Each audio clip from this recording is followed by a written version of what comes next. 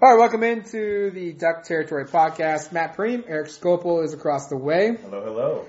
Basketball centric because we took a week off from the podcast. Times didn't link up for us to get together. And over about a 12-day period, there was so much stuff that happened from a football perspective and so much stuff that happened from a basketball perspective that we both said we have to talk about this, we have to talk about that. We don't want to do an hour and 45-minute podcast. No one's going to listen to that. I like hour and 45-minute podcast. Maybe that's just you. On a road trip. Some people like just the football stuff. Some people like just the basketball stuff. Split it up. So let's split it up. So if you are a Duck Territory subscriber, we thank you. If you are a month subscriber, consider going to an annual subscription. Or if you're a new subscriber and you're ready to jump in, subscribe to us for a year. Your first year, it comes out to being $6.26 a month. That's like a $3.50 savings a month. It comes out to being almost like a $40 savings over the course of the year by doing that. Or if you're uncertain and you're not sure if you want to make that 1 year commitment, that's totally fine. We've got an option for you there as well. $1 for 30 days. Your first 30 days on the site is just $1. That's like going to McDonald's and getting a Diet Coke. That's exactly what it's going to cost.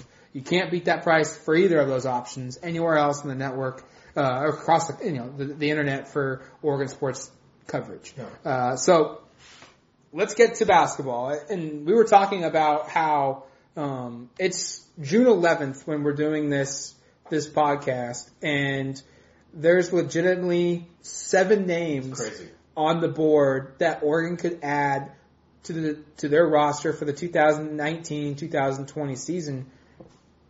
I've never seen that before. Well, and it's as many names as there's 7 players they're looking at, and they only have 7 players eligible to play. So I mean, it's this weird. It is such a bizarre thing. And we're talking 5 stars. Yeah, we're talking huge players. We're talking the number 3 grad transfer that for the entire offseason, not just available, just everybody. I mean, really good, impactful players. And this is. And we'll probably have a bit of a discussion on this. This is where the whole transfer portal and just kind of the way the dynamic has shifted in this sport is made for really exciting and interesting off seasons, because I've never been in a situation where it's like, my gosh, like Oregon could like have a completely different roster in 10 days. Like they could have a full, completely different arsenal. I mean, there's not even a reason for us to try to put together a starting lineup, starting 5. That seems kind of pointless at this point because we know it's probably going to be different in 10 days. Yeah. It could be different. It could be different later this week. Yeah, it could be different tomorrow when you listen to this podcast. I mean, things could have already changed. So there is just so much going on, and I think it's really fun from an entertainment perspective. But I know who it's not fun for, and that's St. Altman, who I'm sure is going his like, assistant coach are probably even more. They're all probably going like, my gosh, when do we get our vacation? When do we get our freaking break? Because we're having to scrounge up to find guys. But I think the thing that we've said time and time again is like, you've got now 7 players. They've added Anthony Mathis. We should mention the guys that added. Anthony Mathis from New Mexico. New Mexico grad transfer prospect. He was the Lobos' leading scorer last year at 14 points per game. He plays prep basketball at West Linn High School, and if that sounds familiar, that means he's high school teammates with Peyton Pritchard for 3 seasons, but it goes even deeper than that. The Pritchard family, I don't know if it's legally or they just essentially adopted Mathis into their family during middle school.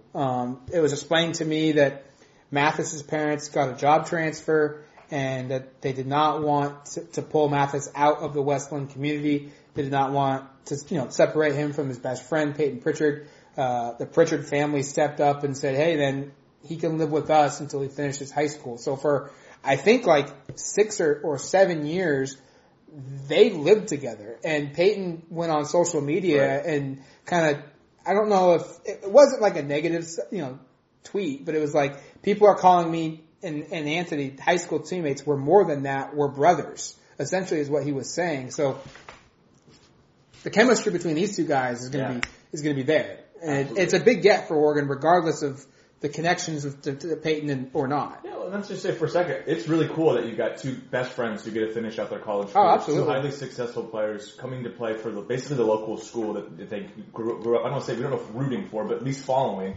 I mean, that's a cool story. I don't think you can kind of, I think even if you were a fan of other schools and you kind of read about that, you'd be like, how cool for those 2 guys to experience that. And there's a chance now, depending upon how Oregon builds its roster, that Mathis, I don't expect him to be the leading scorer. I think Pritchard probably will be the leading scorer, but Mathis could be one of the team's top offensive guys. That's sort of his game. He's a very good 3-point shooter.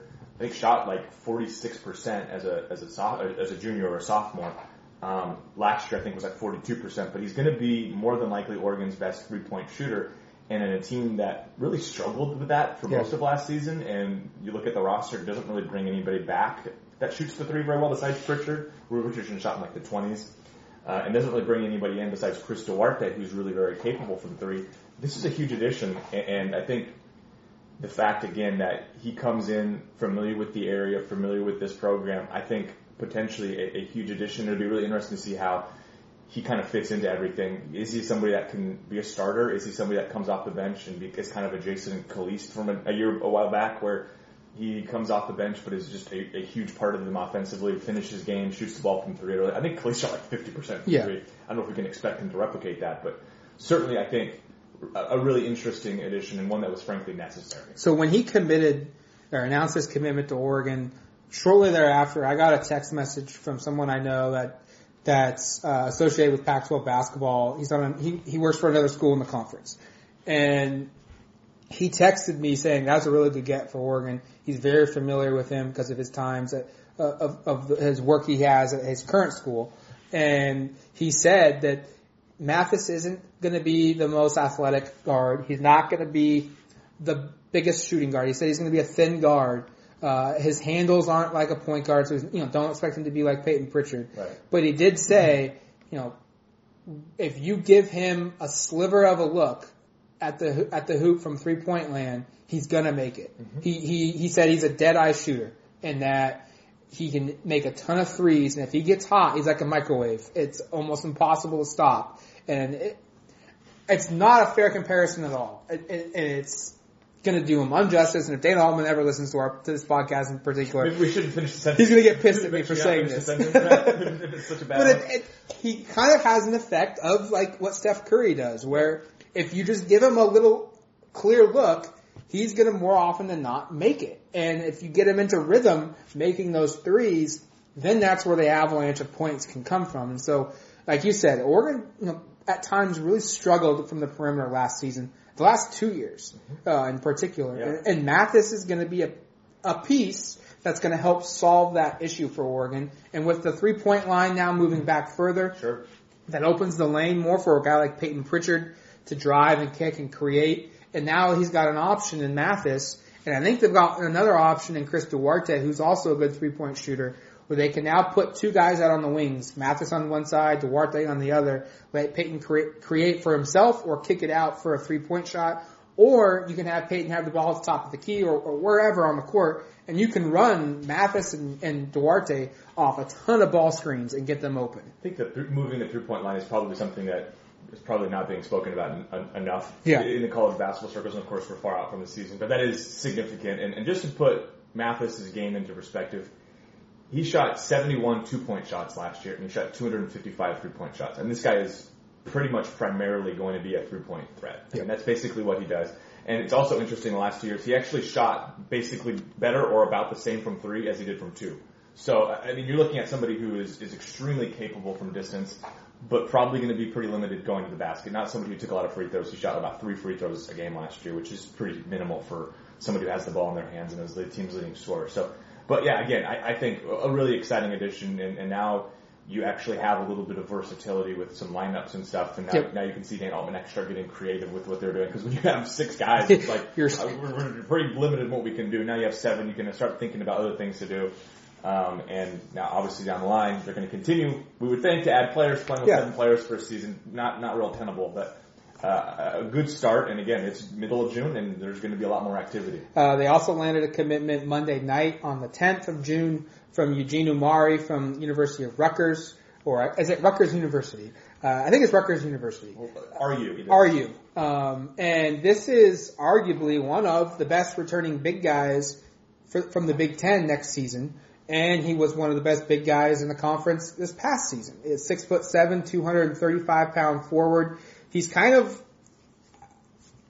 like a hybrid type of a guy. Like, he could play small, he could play power forward, and if you really wanted to go small, he's, for periods of moments or depending on the matchup, the entire game, he could probably play center for you if you wanted. Yeah, small ball center. And he was 7th in the Big Ten in rebounding. I think at like 8 rebounds per game. 7 points. I pulled up 7.2. 7.2. And then he was also, I think, 18th in the conference in scoring at 13 or 14 points per game. 13.8. 13.8. So I'm pretty close. You're really close.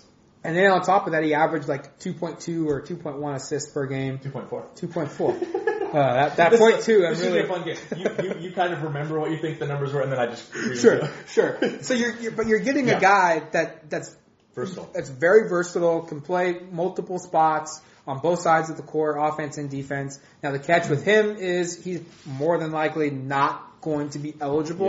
Yeah. His departure was kind of a shock from a Rutgers perspective. They were not expecting it. He was their best player coming back, and expected to be their best player next season. And he decided he wanted to play senior year somewhere else. I'm assuming probably because he wanted to play in a tournament. Rutgers is just historically good. They're historically terrible. Right. And so that kind of probably opened the door there. But I just don't see what the case would be for him to get a waiver. But then again, at this point in time in NCAA history, who knows with waivers? I mean, you could argue he has just as good of a case as he does to not get cleared.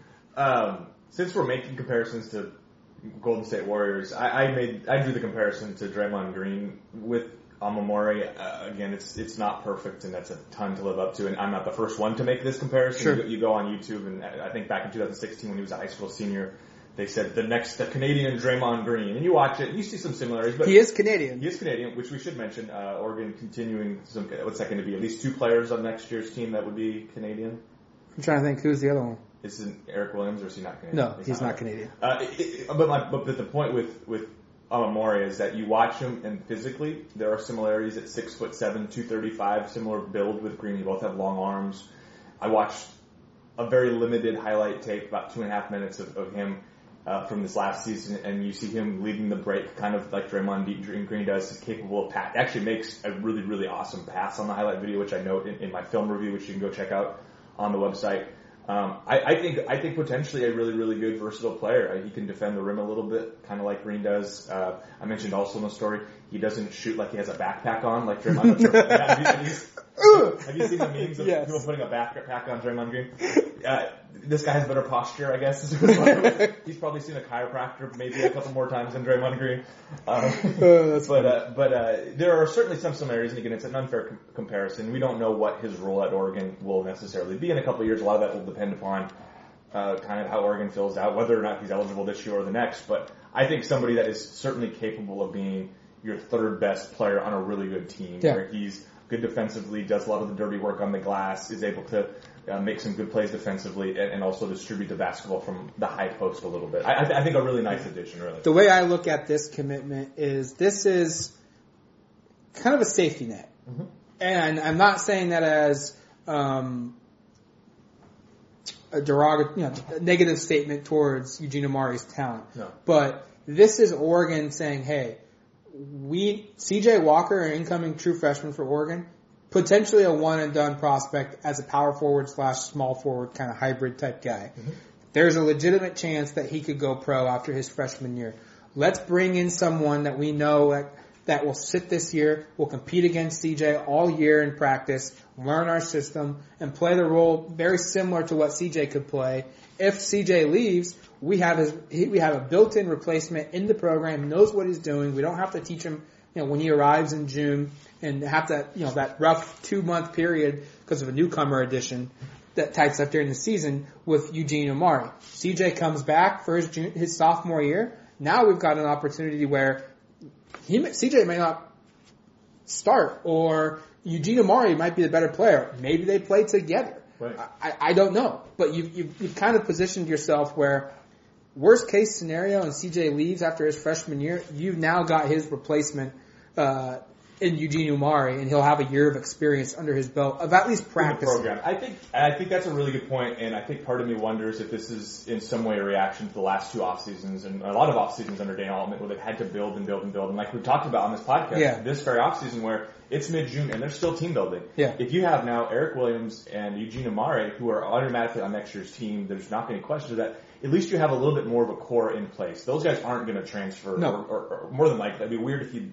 It'd be really, really weird. It would be strange. You'd have to have something off the court probably happen, or some really, I don't know. But what you're doing is, I think, is adding some stability to next offseason, so you're not in the same situation where you're all of a sudden scrambling for 5 or 6 players, in May and June. Now at least you feel like you've got a couple of building block guys, along with, you hope, C.J. Walker, Francis Okoro, Will Richardson, Chris Duarte, and Chandler Lawson, and whoever else they add to this team.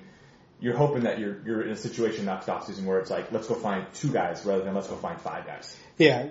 Let's just look at, the 20, it's so crazy to do this, but I 100% agree with you. This now provides Oregon with some stability within the rotation of the offense, because if everyone that's currently on the team that's signed with Oregon returns for their sophomore season or their second year in the program, and Francis Okoro and Will Richardson both return for their junior years, you now have a lineup in 2020 that hey, we've got our center in Okoro, we've got a power forward in C.J. Walker, we've got a small forward in Eugene Amari, we've got a shooting guard in Chris Duarte, we've got a point guard in Will Richardson, and then, by the way, we have Eric Williams and Chandler Lawson off the bench. 2, 6'9", 6'6", hybrid type guys that can play multiple positions. You have 7 guys on the team next year, coming back from next year's group, that will have a year of experience in the program. Now you don't have to go out and find 7 guys again. You can go out and find 4. We don't know what happens in terms of who they add for 2019. They could add 3 guys now, that 2 of which could be next year. You've got 9 guys going into the offseason, and you signed 2 in your recruiting class. Right. I just think I agree. The situation is much more tenable when you have this many guys locked in. And I think this is something I'm going to ask Dana Altman at his next media availability, but I'm just speculating until then. But I think this is potentially an adjustment that Oregon is making with the constant change and uncertainty and fluidity of college basketball now, of rosters always being, having to be retooled. Oregon is always, since Dan Altman has been here, wanted to have a scholarship open during the season for a mid-year transfer, or some kind of a late addition in the summer, like a Eugene Amari. But I think now the shift, this is just me speculating, but I think the shift now is going to, let's try and always have 1 or 2 or maybe even 3 guys who are redshirting as a transfer from another program and supplementing those guys with high level 1 and done, 2 and done, maybe 3 and done high school prospects, and blending those 2 together, and that's creating your recruiting class. I think it makes a ton of sense. I think it's something we'll probably be talking more and more about, just with the way college basketball and the transfers go. I think Oregon and a lot of the schools, all the schools, have to get creative in how they want to handle this, because there's too many guys moving schools. Oregon has now gotten into the 1 and done thing, where they've now lost 3 1 and dones in the last 2 years after not having a single 1 and done in like 100 years of history. It's just a different landscape, and Oregon is right in the middle of it and dealing with it probably as much, if not more, than a lot of schools, certainly on the West Coast, probably dealing with it more than anybody else right now. And I think they're just trying to figure out what works. And I think on paper, this looks like a good strategy. It makes a lot of sense. Obviously, the caveat is these guys have to be good players. You don't want to just fill your scholarship roster just to fill your scholarships. But I think in Williams and now Omari, you've got 2 quality players who, when 2020, 2021's come around, you're going to have some guys to build around that are experienced veteran players, whereas this year, I think you'd love to. Yeah. If these guys were both eligible this year and they both sat last year, you'd probably feel a little better about that. Oh, 100%. If both those guys are going to be impactful players once they become eligible for Oregon. It's just a matter of, does Oregon try and get Williams and Omari get waivers and eligible for this upcoming season? You have to try, probably. Yeah, you probably have to try. Is it realistic? I don't know. Real quick, wrapping things up with this podcast, what's next for Oregon basketball? Who's next? Who's still on the board? Yeah, that's what I think the big one that everyone's waiting on now is, what does Shakur Justine do in terms of his commitment? Does he look somewhere else? Does he open up new avenues of schools that he wants to visit? Or is he going to commit to Oregon? He was just on campus for Eugene over the weekend for an official visit. Oregon's assistant coach Tony Stubblefield led the recruitment there. And if you're unfamiliar with who Shakur Justine is, ESPN, Jeff Borzillo does a really good job. He has And I think it's something that as a site, 24/7 Sports needs to get into. I agree. I think this is really smart. Jeff Borzillo has a ranking of the top 50 immediately eligible transfers and then the top 50 sit one play blank transfer, meaning, Eric Williams and Eugene Amari, Eric Williams ranks 6th, I believe, or Eric Williams 9th among guys that have to sit and then play and then has years to play, and then Eugene Amari ranks 12th for this offseason. That's not the guys best available. That's just every player that's announced, he's ranked. So there's guys that are committed to other schools. So Eric Williams and Amari are really big time gets from a sit one and then having to play a couple of years transfer perspective. Immediately eligible transfers, that's historically grad transfers.